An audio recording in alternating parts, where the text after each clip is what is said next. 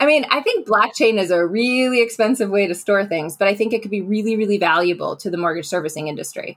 I think a combo platter of that with some other data storage methodologies and approaches, is what is needed. But interestingly, Clayton, convergence, or this new word that you and I have to come up with, should be on the blockchain.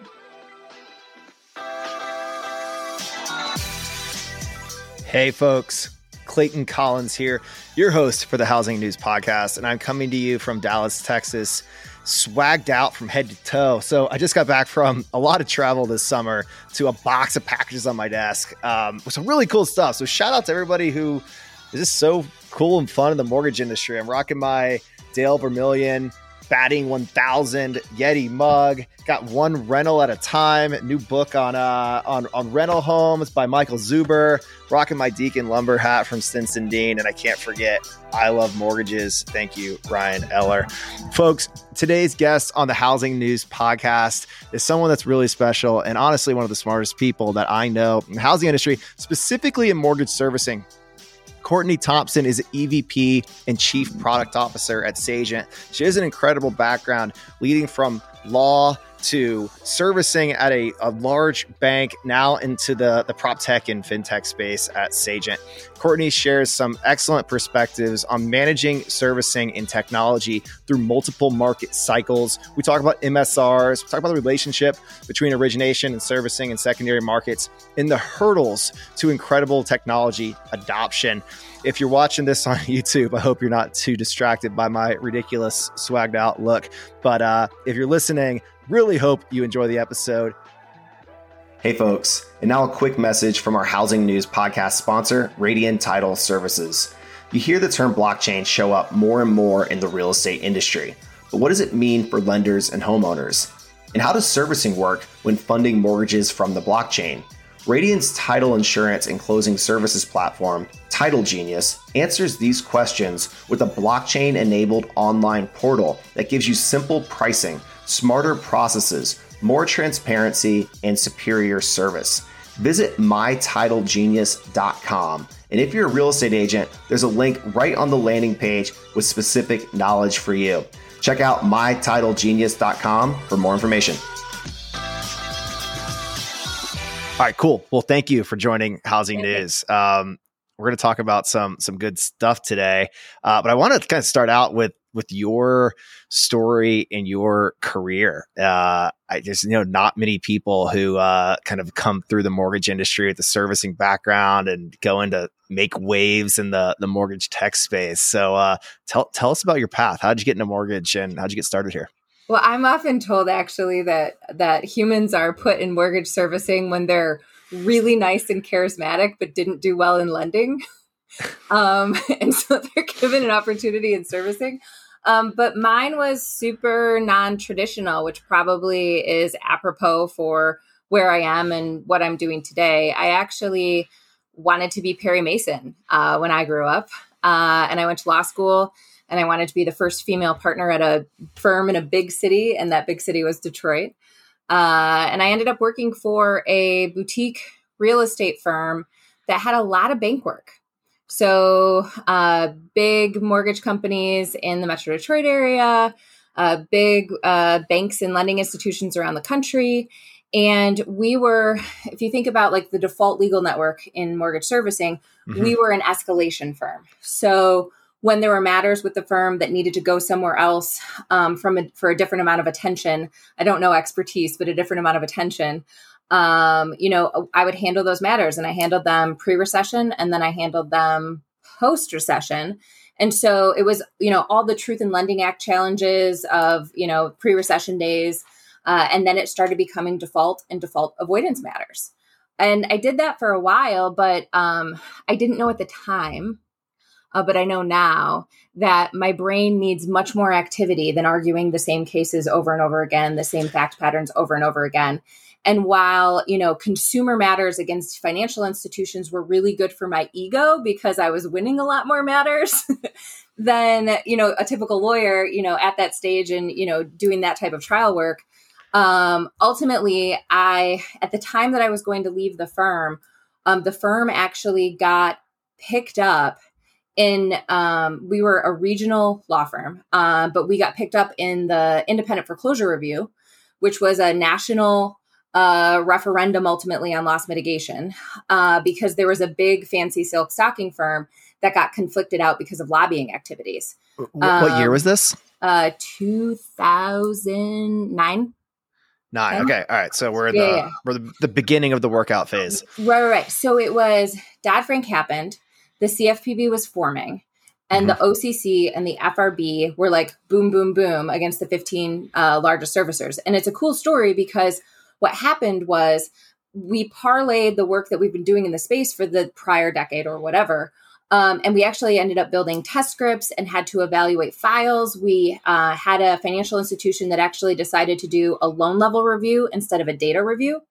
And so we were looking at alleged bad acts and practices of the bank during the recession period to determine whether or not there was borrower harm from those activities.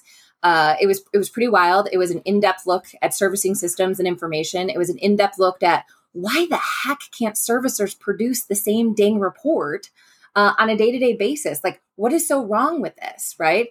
And at the time, I didn't have the answers. But from that, I was hired by Flagstar Bank, who repeatedly gave me all of the best gifts I never asked for, to manage what became the CFPB's first consent order. So hold on one sec. So you were ready to bounce out of law in like 2009. Before, but we didn't leave. You didn't join Flagstar in 2010. You were there for like till like 14 or 15, right? Well, the Independent Foreclosure Review federal initiative was supposed to be. So 18 months. The work sucked you in. 3 years. And I loved it. It was super complicated. I didn't know what the answers were. So I really hopped from a lawyer hat to a consulting hat. And then when I was hired by the bank, I was originally hired to be compliance servicing advisory for that consent order. And as soon as the CFPB non-objected to our first iteration of, what we would do, April Fool's Day, no joke, 2015, I was in the COO's office, Lee Smith, and he was just like, "We think we're going to move you to the business line." And I was like, "What? Like, what does that even mean?" And then all of a sudden, I was a servicing operator. And so it was a hat to hat to hat to hat. So outside legal litigation, outside advisory, outside compliance consulting, inside compliance, inside operations. And then, I ran the default servicing operation at Flagstar for almost 8 years. And during that time period, I learned why the technology was so poopy. And actually, I had a lot of credibility based upon the activities that we did from a risk perspective, where I had pretty much, it was a bank, so we had liquidity. I had giant CapEx projects to find out ways to do servicing better because the tech wasn't great. So can we use why the tech was so poopy as like the subject of this episode? Please. Yes, please. My swear alarms are very, very strong on me right now. So you might get some really fun words today. It's having a 9-year-old at home. I've not built that filter yet. So my kids are out there like getting suspended from kindergarten or something. Well, I don't know. It happens. my son also was suspended from kindergarten for a snowman holding a Miller Lite can. So it happens. It's all right.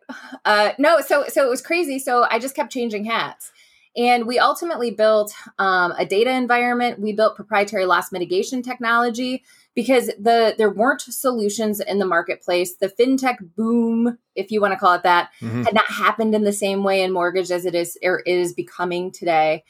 And it was a wild child of a learning experience. And so, 2 things. 1, why not? Right. And 3, when I had the same call that I had when I was going to leave my litigation practice, like in my human body, that it was time for me to move on and it was time for me to do more.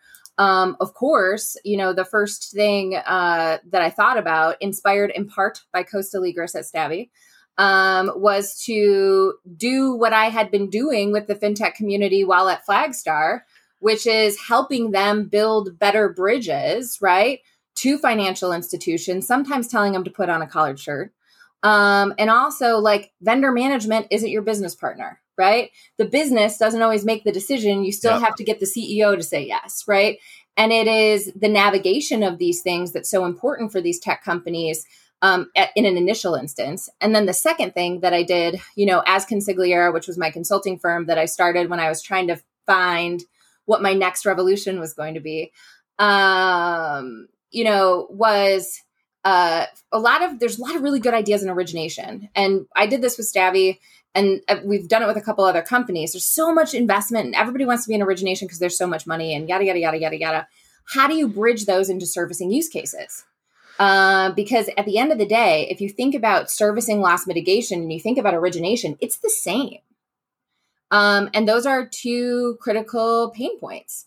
And so, I've helped some companies evaluate how to make a bridge to mortgage servicing for, that more consistent drip, even at a smaller margin.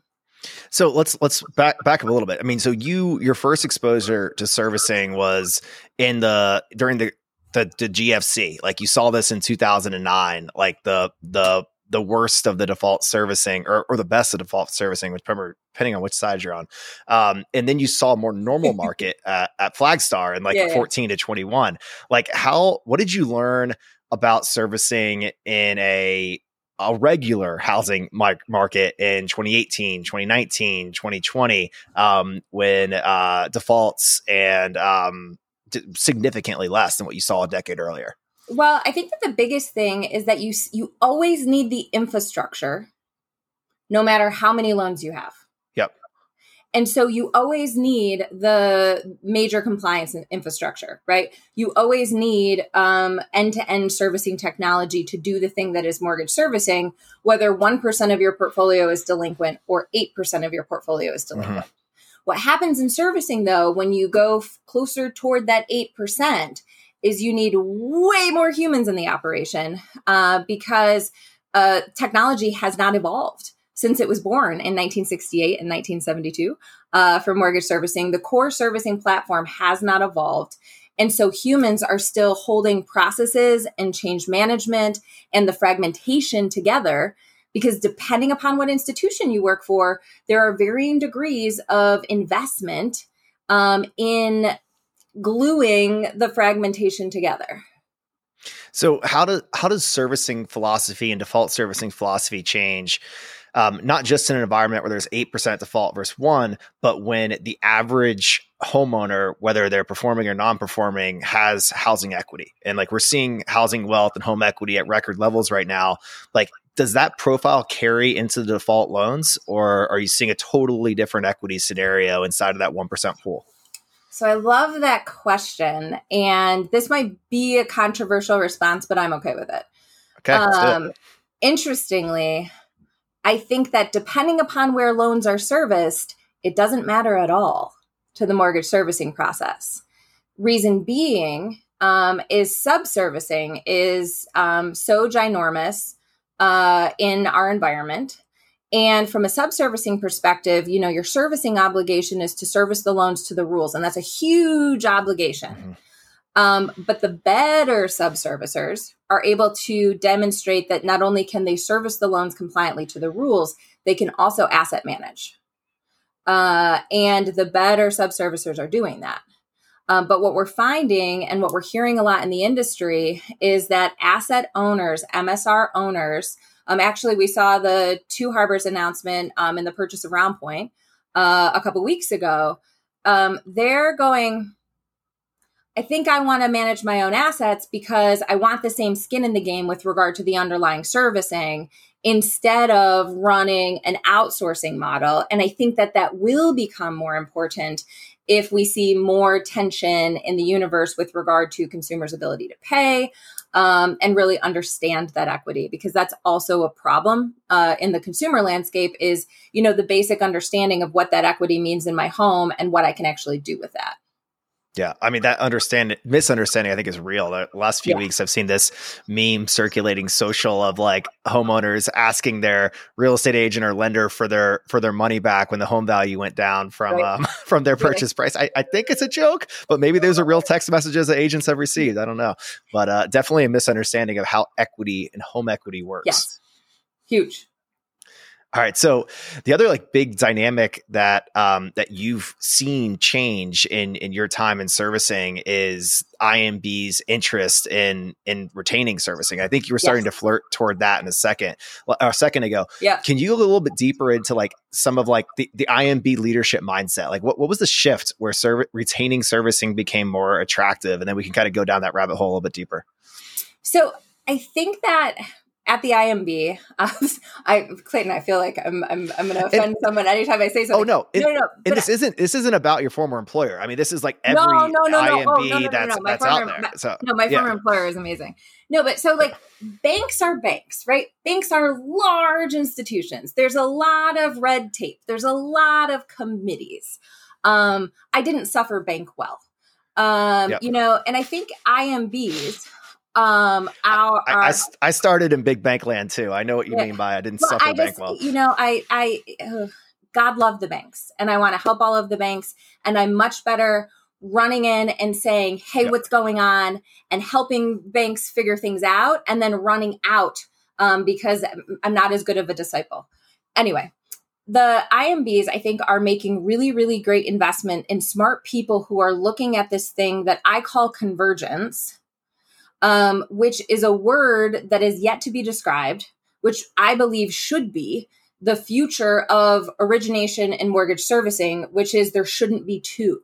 There should be one thing. Clayton, maybe you and I can name it today, right? And it should be one thing where there's an integrated ecosystem of information, automated offers to consumers, and looking at. You cannot have a customer for life. And everybody uses that tag phrase, particularly in origination. But you cannot have a customer for life unless you manage and master the servicing process, the longest relationship that a financial institution will ever have with a consumer. And that ultimately is what we're doing at Sagent. We're looking at that problem. So my first mortgage was with a lender that prided themselves in their members when they were borrowers or clients, and like they sold my loan 2 weeks after we closed. Like, am I still a member? I don't know. No, you're not. You lost your card or your jacket. Yeah. So let's go a little bit deeper there. So when you talk about like there's the intersection of origination and servicing, like is in as it currently stands, like a 2-prong or actually 3-prong ecosystem. We think about the secondary market, doesn't align with the customer for life mindset, which when we saw IMBs start to retain more servicing over the last several years, like the first flag that got waved was like, hey, we are customer for life. Like we're holding on to servicing. That's what we want to do. Okay. So, but like, that's also kind of in conflict to like the value of MSRs that like are kind of attractive, like cash flow tools if you're a lender. I think it depends on at what time and at what iteration of the ecosystem we're in and what do we care about right now, right? And what do we want to control right now? And where do we see the largest upside? Genuinely, the largest upside in this entire ecosystem is if we let 2020 technology take over the plumbing, the infrastructure of both of these ecosystems and say, hey, guess what? It was created amazingly and it was designed as it worked, right? It worked as designed, excuse me. But no longer are we living in an infrastructure where one, these two things should be separated, or two, these two things should be so spackled with humans, holding them together. And then I think that the reliability of the MSR asset goes through the roof, maybe closer to like a European covered bond, right? Yep. You don't have the big losses when you have the reliability in the system. And I think that the reliability, although a soft metric to 55-year-old finance guys, my favorite folks in the industry, I think it's important because the types of losses that you can have on these assets are total losses when they're not serviced appropriately. And so, I think that there has to be a shift in the total ecosystem. And then you get to the question of, is innovation in mortgage, one of the oldest industries on the planet, even possible? And there's a lot of tension there. I mean, we've seen the digital mortgage folks, you've talked to them recently, actually, really go out on the playing field hard for this. And it's a game that we're continuing to play.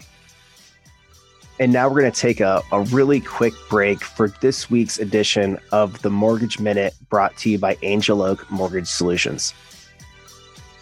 When you specialize in something, you become the go-to expert on that particular topic. Hi, this is Stephen Winokur, Chief Marketing Officer with Angel Oak Mortgage Solutions, bringing you today's Non-QM Minute. It's something I call the law of focus. The more you focus, the higher the market share you get within that area. You can apply this to the mortgage industry with non-QM. An ideal start would be to focus on self-employed borrowers and gig workers with the bank statement program.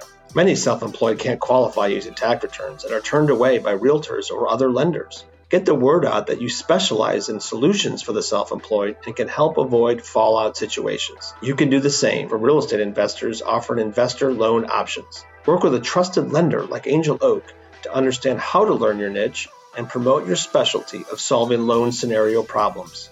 It's easier than you think and can help you close more loans and gain new referrals. As a friend of mine used to say, it's time to get rich on the niche, and that's today's Non-QM Minute.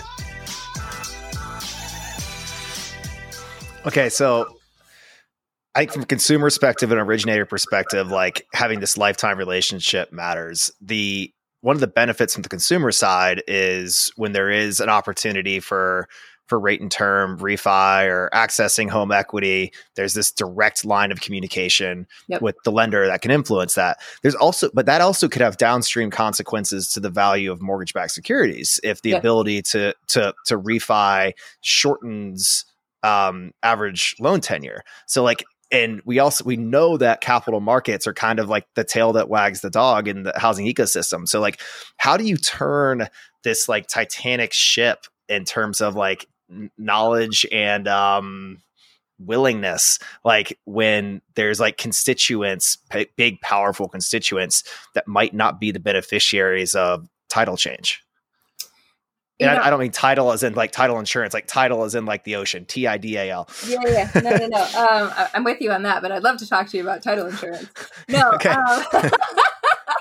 No, I mean, I think that it is a significant change, but I don't think that we can look at the current environment and say it makes sense for me to spend 80% of my non-interest expenses on humans and real estate and bad computers that we don't update as a part of our, regular system, to have poor connectivity with consumers, to barely meet minimum requirements of the regulators. I mean, that's not it either.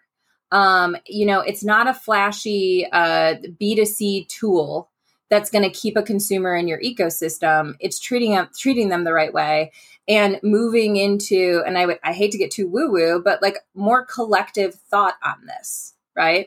I think that we're seeing a lot of archaic financial systems, maybe even capitalism, being challenged in today's environment, right? I mean, and that doesn't, it's not political at all. It's just question mark, right? But it is, if we are actually trying to create customers for life, we're actually trying to help those humans. We're trying to give them more loans, maybe more types of loans, right? So maybe we expand our servicing purview into all of the different types of loans that a consumer might have, insurance, each of these other things. And there's different ways to make money. I know for sure if we keep avoiding it or saying no to it, somebody's going to say yes and somebody's going to do it. And I'm working with people that are doing it. Yep. And so it's going to change. Would I love the industry to join arms together and say, yes, we want access to our data and servicing. Yes, we want to destroy the vertical silos of working in each of the individual categories of it. Why can't I know what I communicated to a consumer today on the telephone? Oh, wait, I have to wait till tomorrow until my system updates to let me know. It's blasphemous. And so, somebody's going to do it. We are doing it at Sagent. There's other great people in the marketplace who are creating competition in servicing. And, I think that the ecosystem has to adjust. I'd rather go with the times than against it. But I do think the downstream implications that you're pointing out are some of the handcuffs that do need to be considered and released, because there's a lot of really smart financial people in this industry, and there's a lot of new ways to make money if we really think about it. So like, as well as I do that, like being early and being wrong can be the same thing. Yeah. So like, how do you manage like the industry's desire to adopt technology and be more efficient and reduce costs to originate, with the reality that lenders have trouble moving quickly, not necessarily to their own fault, but because of the ecosystem that surrounds them. So what's the talk track? How do you get executives moving from like the mortgage operator mindset to the fintech mindset to actually focus on the horizon while maintaining profitability and viability in 2022 and 2023? It's breadcrumbs, honestly. Right now it's needs based. We have the best team for analyzing and communicating and developing clear, consistent, standardized processes to the regulators in the industry. And those are the retentions that we're earning trust on right now, right? And we're going to continue to do that because our goal is to be the mothership of help and assistance to the industry. And so if I can show you how to defragment your environment in a loose style with bringing your information together and understanding how that works and understanding what the requirements are so that you no longer have to think about compliance because it happens, and you have it on the grid in a way that you've never had it before, then maybe you're going to trust me when we come out with the next thing, right? And this is a very important industry, as you know, from a relationships perspective. And it's showing up and it's doing a good job every single time and not promising things that you can't deliver. And always, being willing to help. The number one thing that I learned when I went out on my own to figure out where I belonged in the industry and where I could put my energy, was a load of people. And I could give you all of their names. You would know them all. They reached out to me and had informational interviews with me. And they always started with, Courtney, how can I help you? And I was blown away. One, that anybody knew who I was at all. But two, that, that's the ecosystem that we live in. And I learned that and I adopted it immediately. And, at the end of the day, we might be slow to evolve. We might spend too much time on the golf course. But at the same time, there is this like wild network of people who are brilliant, who are willing to help you and are willing to tell you, Clayton, quite candidly, you're really going to run into a wall if you do that. Maybe you should do it this way, because you don't want to be wrong. But I guess we're going to start where we're not wrong. We know how to manage information in the fragmentation of mortgage servicing and deliver good tools, products, standardized processes within that, because it's the number one thing servicers need to do. We know how to write beautiful policies and procedures and say nice things, and really, really, really communicate with regulators, whether they're a 25-year-old with a backpack from Ernst & Young or they're a real deal regulator with experience. And we're finding that the regulators, it's not like the regulatory environment in 2014, 2013, where they were still learning too. There's really, really smart people at the Bureau now, and they're reasonable. And they just want servicers and lenders and other folks to like show up and give a ding-a-ling about the environment and show mastery there. And that's what we can do now as we begin to deliver new products that we're going to want the industry to try.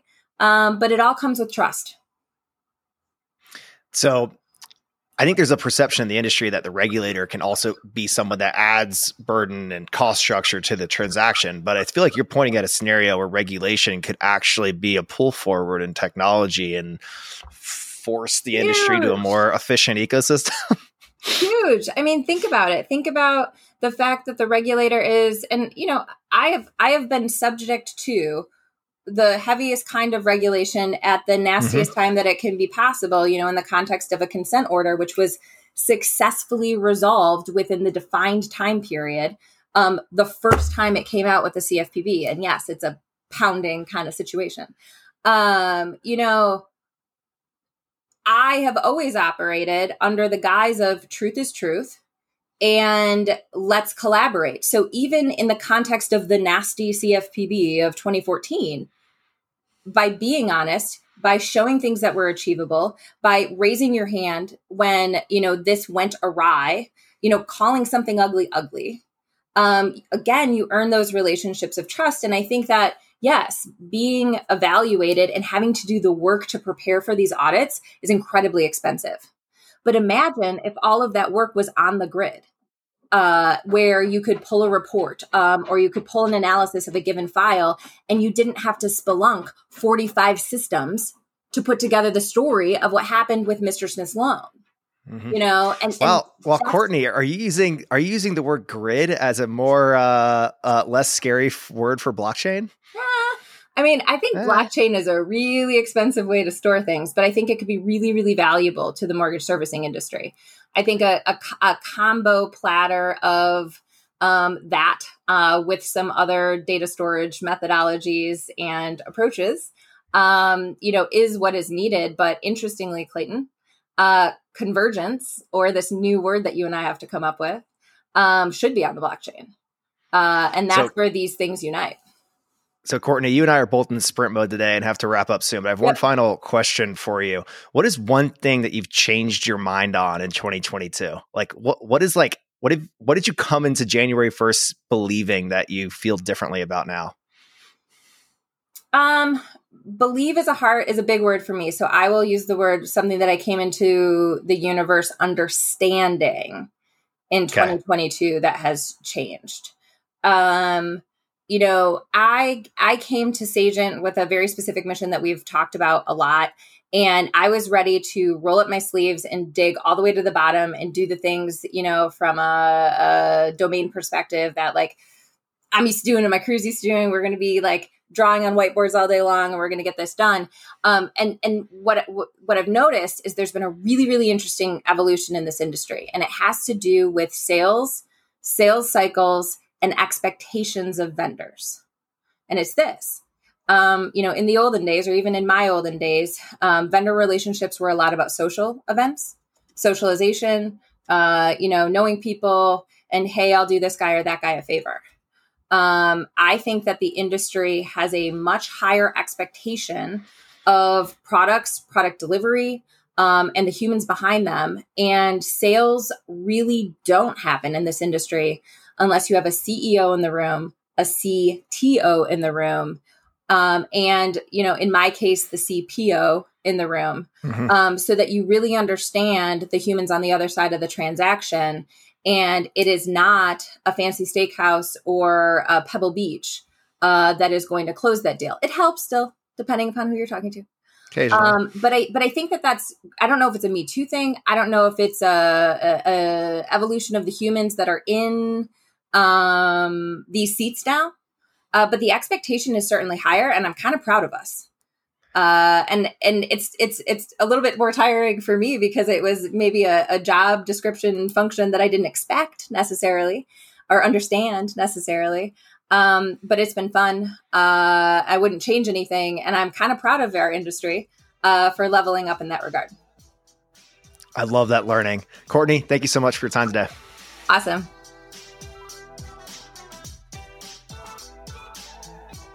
Let me guess, housing market uncertainty has you guessing what's around the corner. It's the reason we created Housing Wire Annual. Housing Wire Annual is where the community from across the housing ecosystem comes together to share strategies, drive business, discover new technologies, discuss best practices, and meet industry leaders. With 4 different tracks, including mortgage, real estate, valuation, and title, our agenda is power-packed with content to propel your company to the next level and connect you with the industry playmakers. Join us October 3rd through 5th at the Fairmont Princess in Scottsdale, Arizona. Head to housingwireannual.com to secure your spot now and use code podcast20 for 20% off tickets. Bam. Now that is a wrap of this week's episode of the Housing News Podcast. Do me a huge favor and go to iTunes and rate this show. And if you leave a comment, you better tune in next week because you might get a shout out. Thank you.